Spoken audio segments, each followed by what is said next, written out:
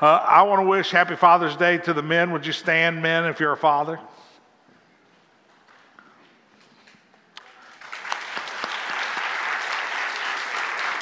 And if you're a grandfather, would you remain standing? And now let's do the great-grandfathers. Anybody a great-grandfather? There you go, a couple of them. Praise the Lord.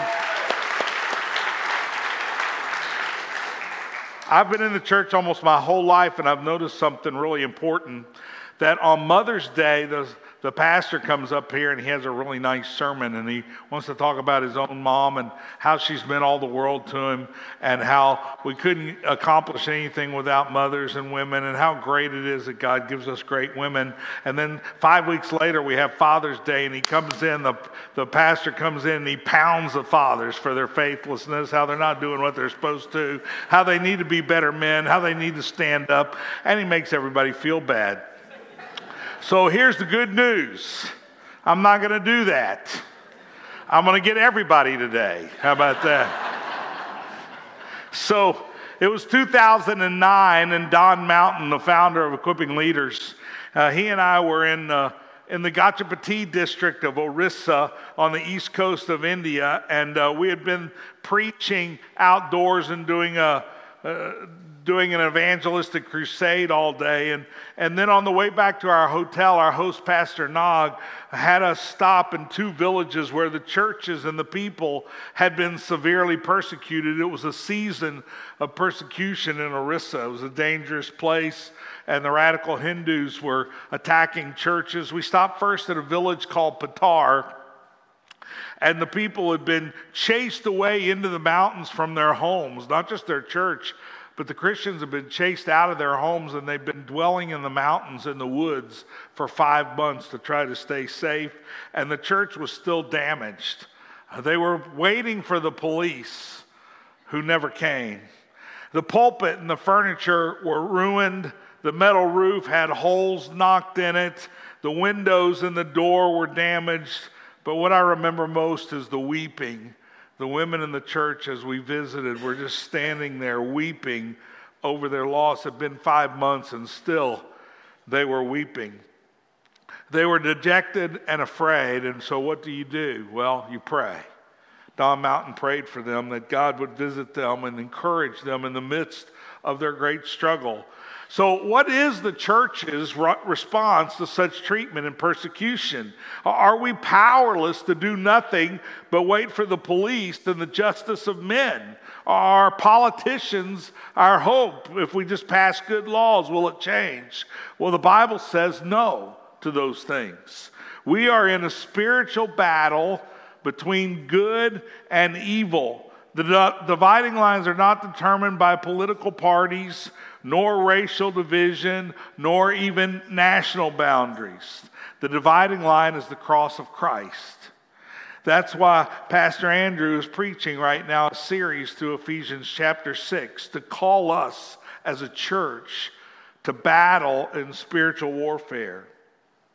The third and fourth petitions of the Lord's Prayer go like this. Our Father, your kingdom come and your will be done on earth as it is in heaven. That petition is not simply a positive prayer for national change or for people's hearts to be open. It includes prayers of judgment on the enemies of God. So this morning, we're going to look at Psalm 137. Why don't we stand as we read this together? Hear the word of God. By the waters of Babylon, there we sat down and wept when we remembered Zion. On the willows, there we hung up our lyres. For there our captives required of us songs, and our tormentors mirth, saying, sing us one of the songs of Zion. How shall we sing Jehovah's song in a foreign land? If I forget you, O Jerusalem, let my right hand forget its skill. Let my tongue stick to the roof of my mouth if I do not remember you, if I do not set Jerusalem above my highest joy. Remember, O Jehovah, against the Edomites, the day of Jerusalem, how they said, lay it bare down to its foundations. O daughter of Babylon, doomed to be destroyed, blessed shall he be who repays you with what you have done to us. Blessed shall he be who takes your little ones and dashes them against the rock. And thus ends the reading of God's word. May the grass wither and the flowers fade, but the word of our God stand forever. You can have a seat. Now that's pretty intense, I think. A lot of emotion there, a lot of hurt, a lot of pain, a lot of desire for vengeance. This psalm is called an imprecatory psalm. Now, imprecatory is a $20 word that means cursing. To imprecate is to call down a curse on someone else. Here's a New Testament example. This isn't just Old Testament. Here's a New Testament example in Galatians 1. Paul says this, Galatians 1:8. There it is. He says, but even if we or an angel from heaven should preach to you a gospel contrary to the one we preach to you, let him be accursed.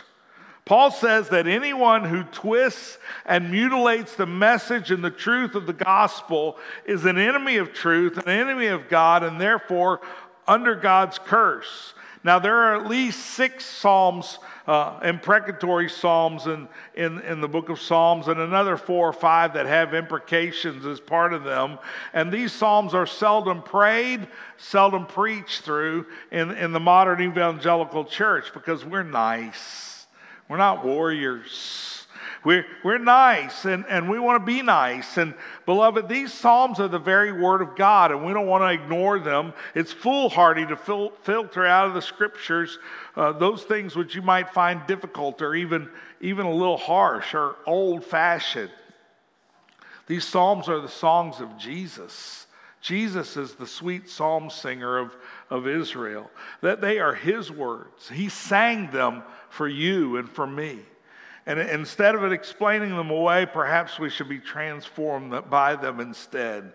Maybe, just maybe, our prayer lives will deepen and we will see the power of God. I have 3 things that I want to share with you this morning. The psalm divides very easily into 3 parts. So 3 things that I want to share about the gospel and the psalm. And the first is a reason to weep. Now, what's worth crying over? That's the question. Well, a lot of things are. When my 30-year-old daughters were 10 and 11, they were on a rec soccer team that went undefeated throughout the season. We were pretty good in spite of the coach, and that was me. And they finished the season with the Sugar and Spice tournament up in Douglasville, and they won Friday night and then Saturday morning, and we're headed to the Saturday night game. And if they win this game, they would play in the championship on Sunday. And what happened on Saturday night was not pretty. They ran into a buzzsaw. It was 28 degrees outside that Saturday night, so it was miserable. So you don't know what's in the girl's head. And then when we showed up, the other team had matching coats, matching hats, and matching propane heaters. And we knew we were in trouble. And we were a U12 team, and our team was mostly 10 and 11. Their girls were all 12. They were bigger than us, older than us. It turned out it was a select team. They had held tryouts. It was a select team traveling around northern Georgia as a touring rec team, so they were also undefeated.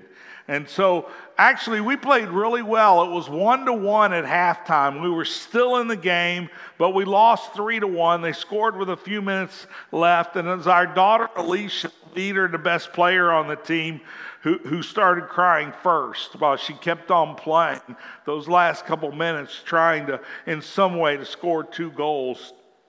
And then when she cried, Becca started crying, and then when the 2 of them started crying, the whole team was running around the field just with tears streaming down their face, and the game was over, and I gathered them around me, and I told them, go ahead, cry, it's worth it. But some people would say, Jim, it's just sports. You should have told them to stop. It's not that big a deal. Well, it was a big deal. Some things are worth crying over, and certainly losing a championship is. Learning when to cry and what to cry for is part of learning to be a warrior for Christ. In this case, the people of God, the people of Judah, are in exile in Babylon. It's around 586 BC. And Jerusalem has been overrun by the Babylonian Empire, the most powerful nation on the planet. And King Nebuchadnezzar has shipped into exile Judea's military officers, the upper class, the priests, all of those people, so that Jerusalem can't refortify itself and revolt. And then he took the king and he gathered all the king's sons and he killed the king's sons right in front of the king, and then he cut out his eyes so that the last thing he would ever see and remember was his own sons being murdered. And so all they can do is sit in Babylon and weep at what they've lost. Their homes, their livestock, their treasures, their cities, and most of all their temple where the glory of Jehovah dwells.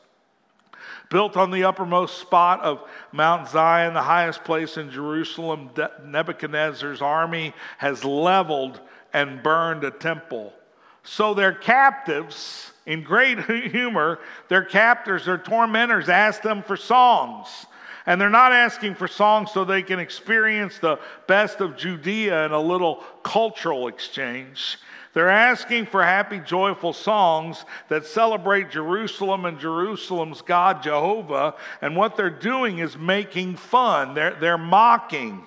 Because the thinking goes like this. If your God is all that great, if Jehovah is really God of gods, then how come you're here?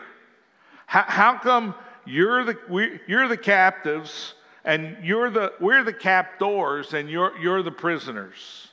Any simpleton would know that our God must be stronger than your God. And in the modern world of nationalism, we kind of think the same thing, right? Which is stronger, the Judeo-Christian capitalistic ethic of the West or the atheistic communism of Russia? Well, since we won the Cold War, our way must be the better way and the stronger way, right? Isn't that how we think? And now the battle lines in our country and even our churches are drawn between the progressive left and the conservative right. And the question is, who's right? Who will win? Well, we don't know yet. Because the victor is not necessarily on the side of truth. The Lord sent his people to Babylon. Many of these people were believers, but the shape of the nation has turned to unfaithfulness. That's what the chronicler wrote 70 years later. Here's 1 Chronicles 9:1. So all Israel was recorded in genealogies, and these are written in the book of the kings of Israel. And Judah was taken into exile in Babylon because of their breach of faith, because of their unfaithfulness. So what do you do when you're lost and you feel forsaken by your God? Well, you don't sing songs of joy, you weep over what you've lost. That's what Proverbs 25:20 says. Like one who takes away a garment. Whoever sings songs to a heavy heart is like one who takes off a garment on a cold day, and like vinegar on soda. In other words, when somebody's sad, they don't need you to sing a happy little song to try to cheer them up. That's like pouring acid on top of them. When your heart aches, singing is not the solution. Weeping is much better, and lamenting prayer better still. King Solomon says in Ecclesiastes that you learn more in the house of mourning than in the house of partying. The people are in Babylon because of serious and great sin from decades of unbelief. God has sent them away in exile in order to repent and to turn from their idols. It only took them 20 years to crumble from a great king to a king whose sons are murdered before his eyes. And whenever we go to church to teach kingdom prayer, when I'm doing a kingdom prayer conference, we ask people to write down 4 things. What do you love about your church and your city? Number 2, what do you weep over about your church and your city? Number 3, what are the idols in your church and your city? And number 4, how should we engage? What do you weep over about your church, your city, and your nation? What causes you to weep? Well, I weep for children whose parents bring them to church but rarely read the Bible as a family or pray at home. I weep for children who are killed by abortion and never even have a chance to live. I weep for neglected, exploited, and trafficked children who are stuck without mom and dad. I weep for children whose parents confuse their gender. What a mess. I weep for generational poverty and hopeless parents who don't know what to do next. I weep for our culture's love for sexual sin and pleasure apart from marriage. I weep for churches that sing loud songs on Sunday, but the people are rarely praying or practicing mercy or generosity or holiness or selfless love. Have you noticed that our most popular churches, our biggest churches in America right now, are built around professional singers on a stage, creating excitement and hoopla every week, trying to make sure that people forget their problems and feel good for a few minutes of the week about the world? When you're losing, it's not songs that a heavy heart needs. We need repentance. We need prayer. What do you weep over? Take out your bulletin and write down 2 things that cause you to weep. Do that right now, please. Grab your bulletin. I gave you 10. Write down just a couple things that cause you to weep. That's going to cause you to pray.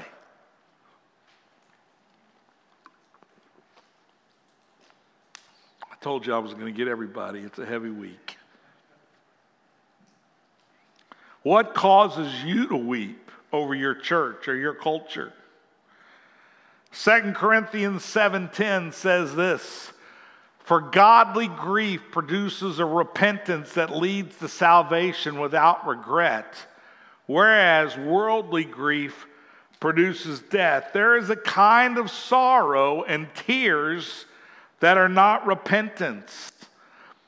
The key for God's people by the rivers of Babylon is for their tears to turn to repentance. And that takes us to the second thing I wanted to share with you, the second part of the psalm, and that is a cry of repentance. A cry of repentance. Let's look again at verses 4, 5, and 6. How should we sing Jehovah's songs in a foreign land? If I forget you, O Jerusalem, let my right hand forget its skill. Let my tongue stick to the roof of my mouth if I do not remember you, if I do not set Jerusalem above my highest joy. You see, repentance includes sorrow, but sorrow itself is not repentance. You can still feel sorry for yourself and never see the unbelief in your life. That's the sin of self-pity. And we've all committed it. We feel sorry for ourselves.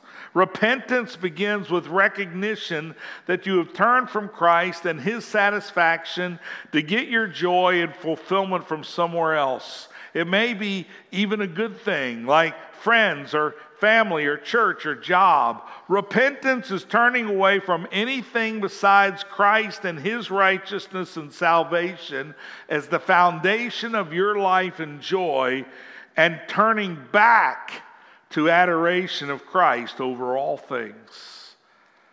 If I forget Jesus, let my tongue stick to the roof of my mouth. When God rescued his covenant people from Pharaoh back in the book of Exodus, they were in Egypt, and he delivered them from slavery to idolatry. They were practicing the idols of Egypt, and he set them free to worship and serve him instead. It was an incredible grace, undeserving. And his relationship with them is called a covenant. And like a contract, the covenant sets the terms, but this is no regular contract. It's a marriage contract. Now, Sherry and I in August will celebrate our 42nd anniversary. And part of our marriage vow is that we would forsake all others. That's what you're really promising in marriage. That apart from my beloved, I will seek no joy from another. And that vow is a symbol of God's relationship with Israel in the Old Testament and the church in the New Testament. Both individually and as a community, we commit our lives to faith alone and Christ alone. No other gods, no other saviors. Jesus is our first love. No idols, spiritual or physical. And God's promise to Israel and the church is to love us and to honor us and to protect us, and to bless us, and to adopt us, and ultimately to share his glory with us. And he confirms those promises in the cross and the resurrection. God promises incredible blessing to his people for faithfulness, but he also promises destruction and cursing if as a group we are unfaithful and we follow the idols of the world instead. And you can read all those blessings and curses in Leviticus 26 and Deuteronomy 28 and in the New Testament in Hebrews 10. We don't have time to read it all today. I think you'll be surprised by what's there. If we are unfaithful, it is a sign that we don't want to be as special people. Just like if you're unfaithful in marriage, it's a sign that your spouse is no longer your special person. So if we're unfaithful with God, it's a sign that we don't want to be his special people. So since he built Israel out of nothing, he says, I'll grant you your wish and I'll send you back to nothing. He will scatter them among the nations. They will live in fear from their enemies, and their children will be devoured by wild animals, and their cities will lie in ruin. Look at Deuteronomy 28, just a couple verses. And as Jehovah took delight in doing you good and multiplying you, so Jehovah will take delight in bringing ruin upon you and destroying you. And you shall be plucked off the land that you are entering to take possession of it.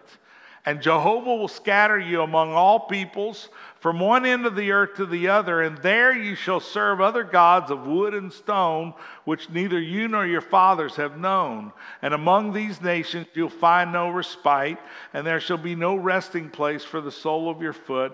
But Jehovah will give you there a trembling heart and failing eyes and a languishing soul. Wow. Wow, so what God says, if you want idols, I'll give them to you. And you'll find out that you had it better before, even with the restrictions that God puts in place. When God saved Israel, she was a slave to Egypt. And he says if they want idolatry instead, he'll send them back to the roadside ditch where he rescued her. Now, you fast forward to our psalm 800 years ago, 800 years later, all that God has warned them about has come true. Between the words of Moses and this psalm, it's 800 years of broken promises, foolish judges and kings, along with corrupt priests. You can read all about it in the book of Judges and 1st and 2nd Kings and see the repeated cycle of Israel's unbelief and judgment and then repentance. Now understand, God is not warning his people in these verses about a few simple sins or peccadillos or something you're regularly struggling with. God is not capriciously watching to see if we fail. He's not like that. He's merciful and gracious. In fact, he's our deliverer and savior. A relationship with God through the Lord Jesus Christ presumes failure on our part. It's the first thing we say. I'm a sinner and I have no hope apart from the Lord Jesus Christ. And when we fail in some way, he graciously calls us back to himself again and again, calling us to repentance.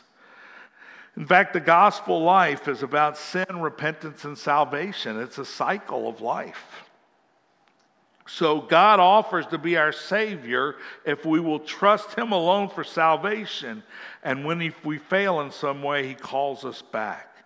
Now, the bad news is that if we take His grace for granted, enjoying His forgiveness and yet withholding it from others, enjoying His generosity and yet withholding it from others, enjoying His prosperity and yet boasting about what we have and do, if we trust in the things or people that God gives us to find our ultimate joy and satisfaction instead of seeking Him as our treasure and pleasure, if we continue in such sin and don't turn from ourselves to Him in repentance, then He will cast us out.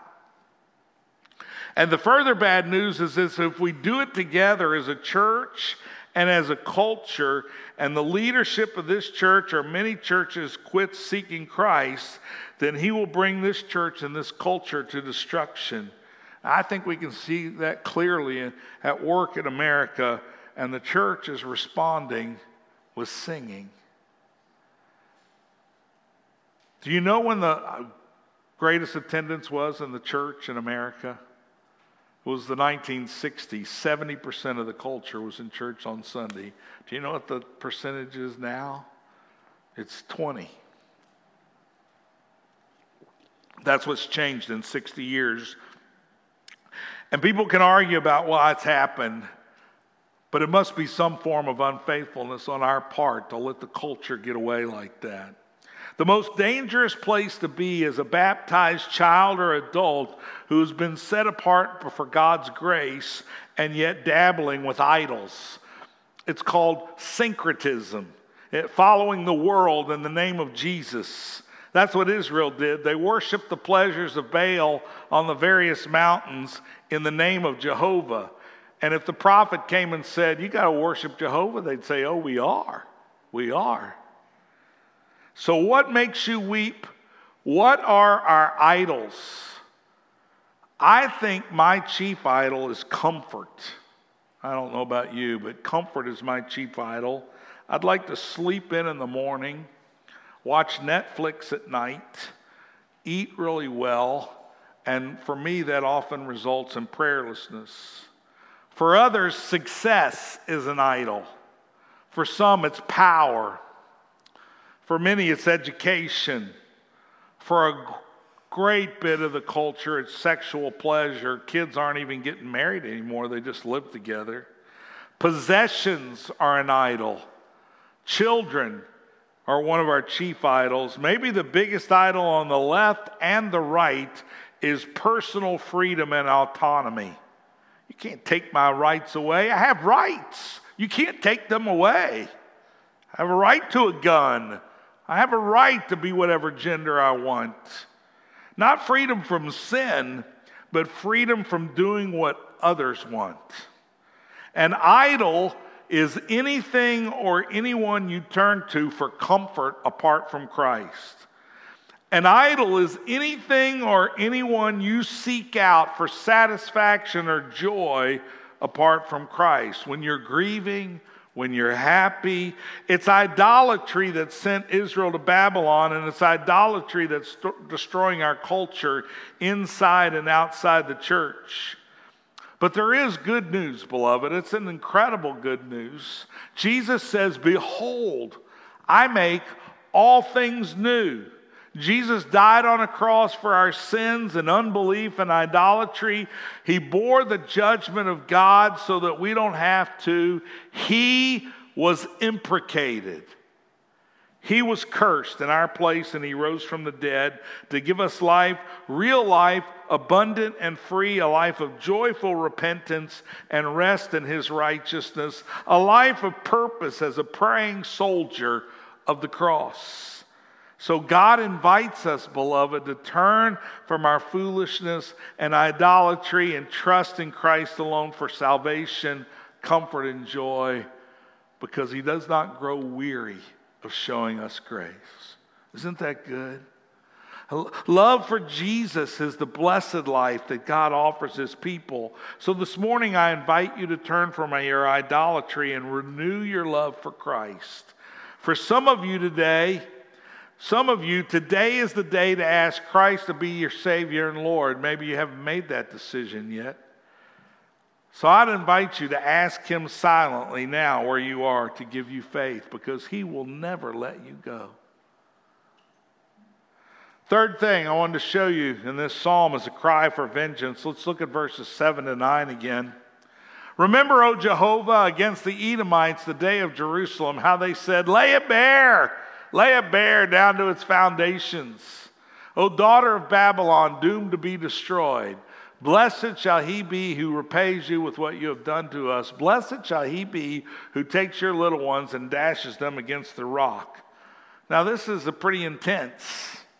And we need our minds transformed by the gospel, I think, to understand it. This is not a prayer for God to avenge our personal enemies or for God to destroy someone who screwed you in a business deal. That's not what this is about. That would be sinful. Vengeance is God's work, not ours. This is judicial language, and it's a prayer for God to bring judgment against his kingdom enemies and the kingdom enemies of his people. Because we're sinners, and we know that we're no better than anyone else. That's the first thing we say when we come to Christ. I'm a sinner. I'm no better than anybody else. I deserve judgment. So this seems harsh to pray that for judgment like this, but that's because we fail to see that the gospel actually kills people, right? The gospel kills people. Always.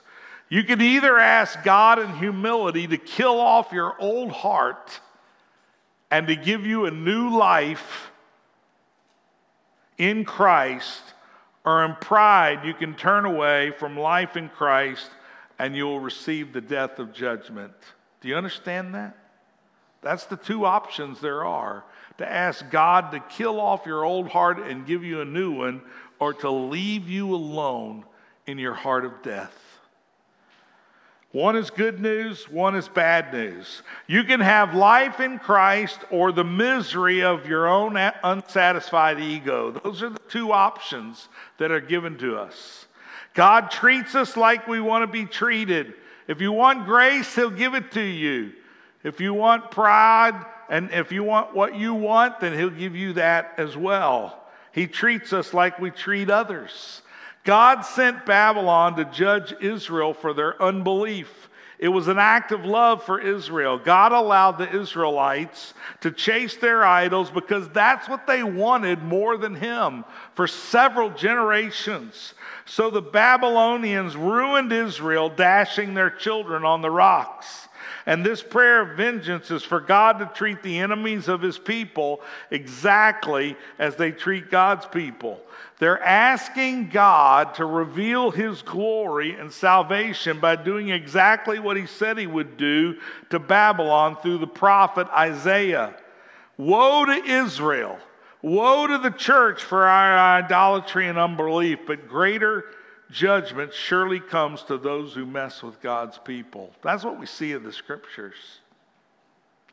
So now we turn to Jesus so that we can understand gospel vengeance. I want you to see this.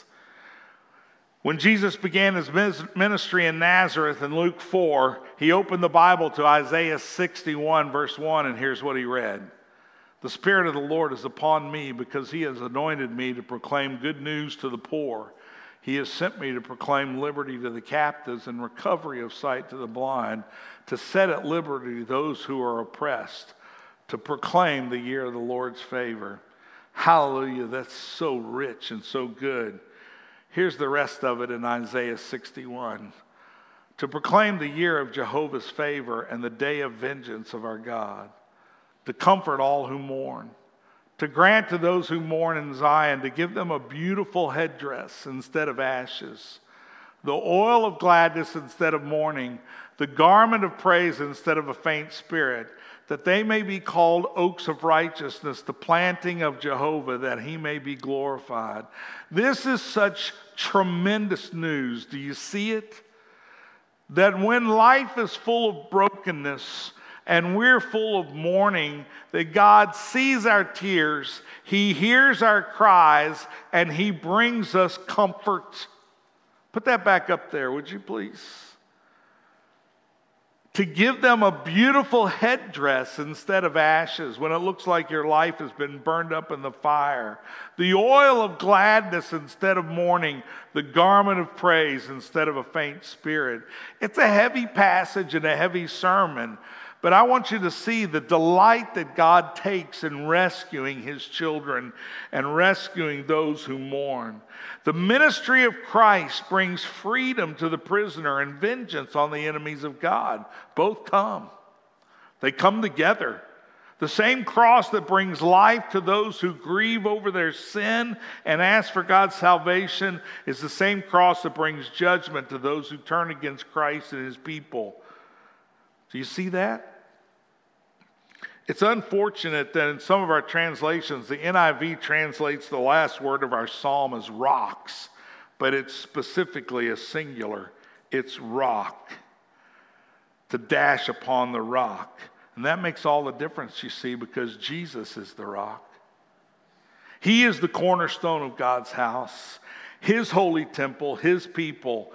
In Matthew 21, Jesus tells a judgment parable called the parable of the tenements. It's a parable of grace to those who believe, and it's a parable of judgment on the Pharisees. Here's just a small part, verse 42.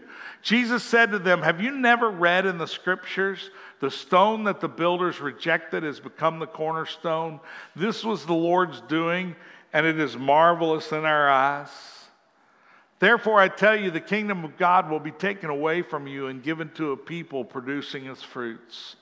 And the one who falls on this stone will be broken to pieces, and when it falls on anyone, it will crush him." When you meet Jesus, there's only two possibilities. You can be broken by His love and grace, or you can be crushed in judgment and destruction. That's the options. That's it. There's no middle ground. I'll think about it later.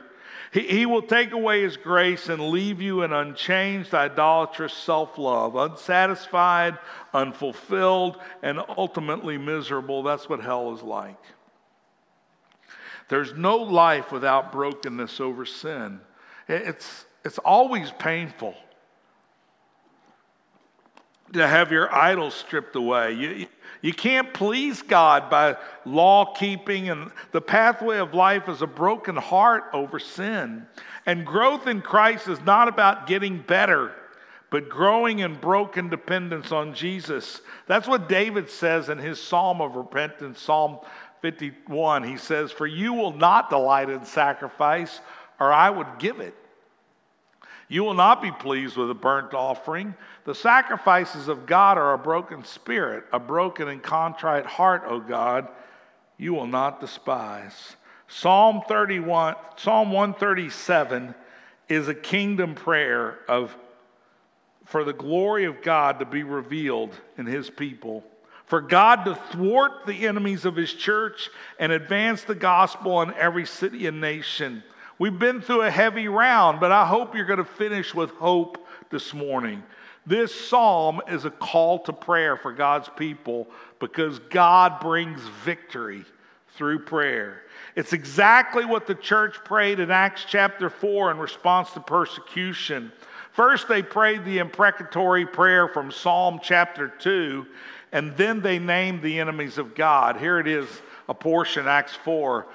"For truly in this city there were gathered together against your holy servant Jesus, whom you anointed, both Herod and Pontius Pilate, along with the Gentiles and the peoples of Israel, to do whatever your hand and your plan had predestined to take place.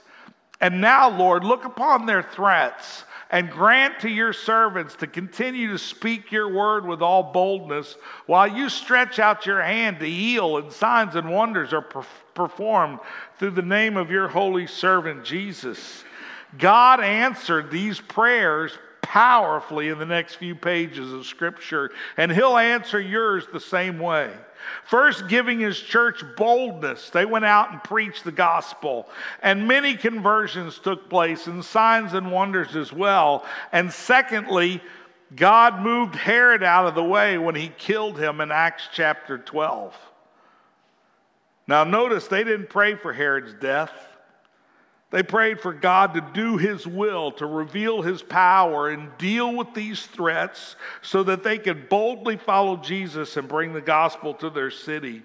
When we pray for God's kingdom, we are praying that God would reveal his power with great glory and elevate the glory of Christ's name among the nations and to bring revival to his church. We are praying against public leaders who oppose Christ and praying for God to give us leaders who would promote his church and the gospel. That's what we're praying for. And God answers those prayers. We're praying for church leaders who are men of prayer and integrity, who lead us in spiritual warfare. You can pray for your pastors and your elders and deacons that they would be such men. When you pray for your friends or family who are unbelievers or who are baptized and wandering far from the faith, you should pray for God's discipline. It's love for wanderers to be disciplined. You should pray for them to have no rest and no peace and no joy in their idols while they reject the gospel. I can tell you as a parent, that's a tough call. It's a tough prayer for your grown children. You should pray that God would dash them on the rock of Christ Jesus and give them new life. That's often difficult, but you see, it's the only way people will find life. Otherwise, they'll be left with their idols. I don't want any of my children to ever be happy while they're chasing idols. Why would I want such a thing? You're not praying for them because you're better, and not because you've got your life together and they don't. You are praying for your loved ones because you know that Jesus is our only hope, you see. And what a great hope he is. Beloved, there are times in the life of God's church, his people, when it's obvious we're losing, and you can't sing your way into a revival.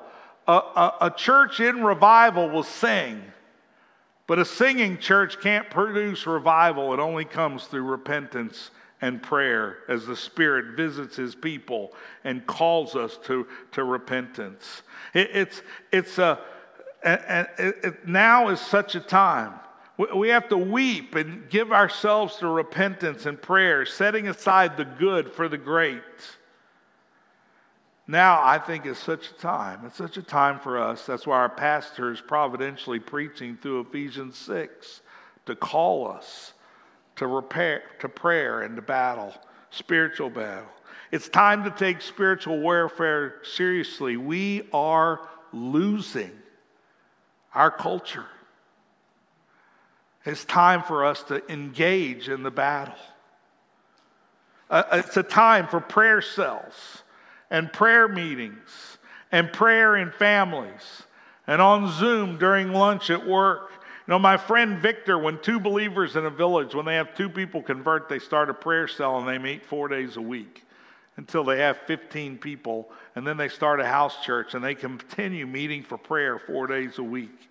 It's a time to encourage each other in our repentance together, not to be sorrowful all the time and walk around with our heads down. Our God is a big God, but when we consider our weakness, it should make us turn to Christ. It's a time to encourage each other and to weep and to pray against the idols in our own heart and in our church and city.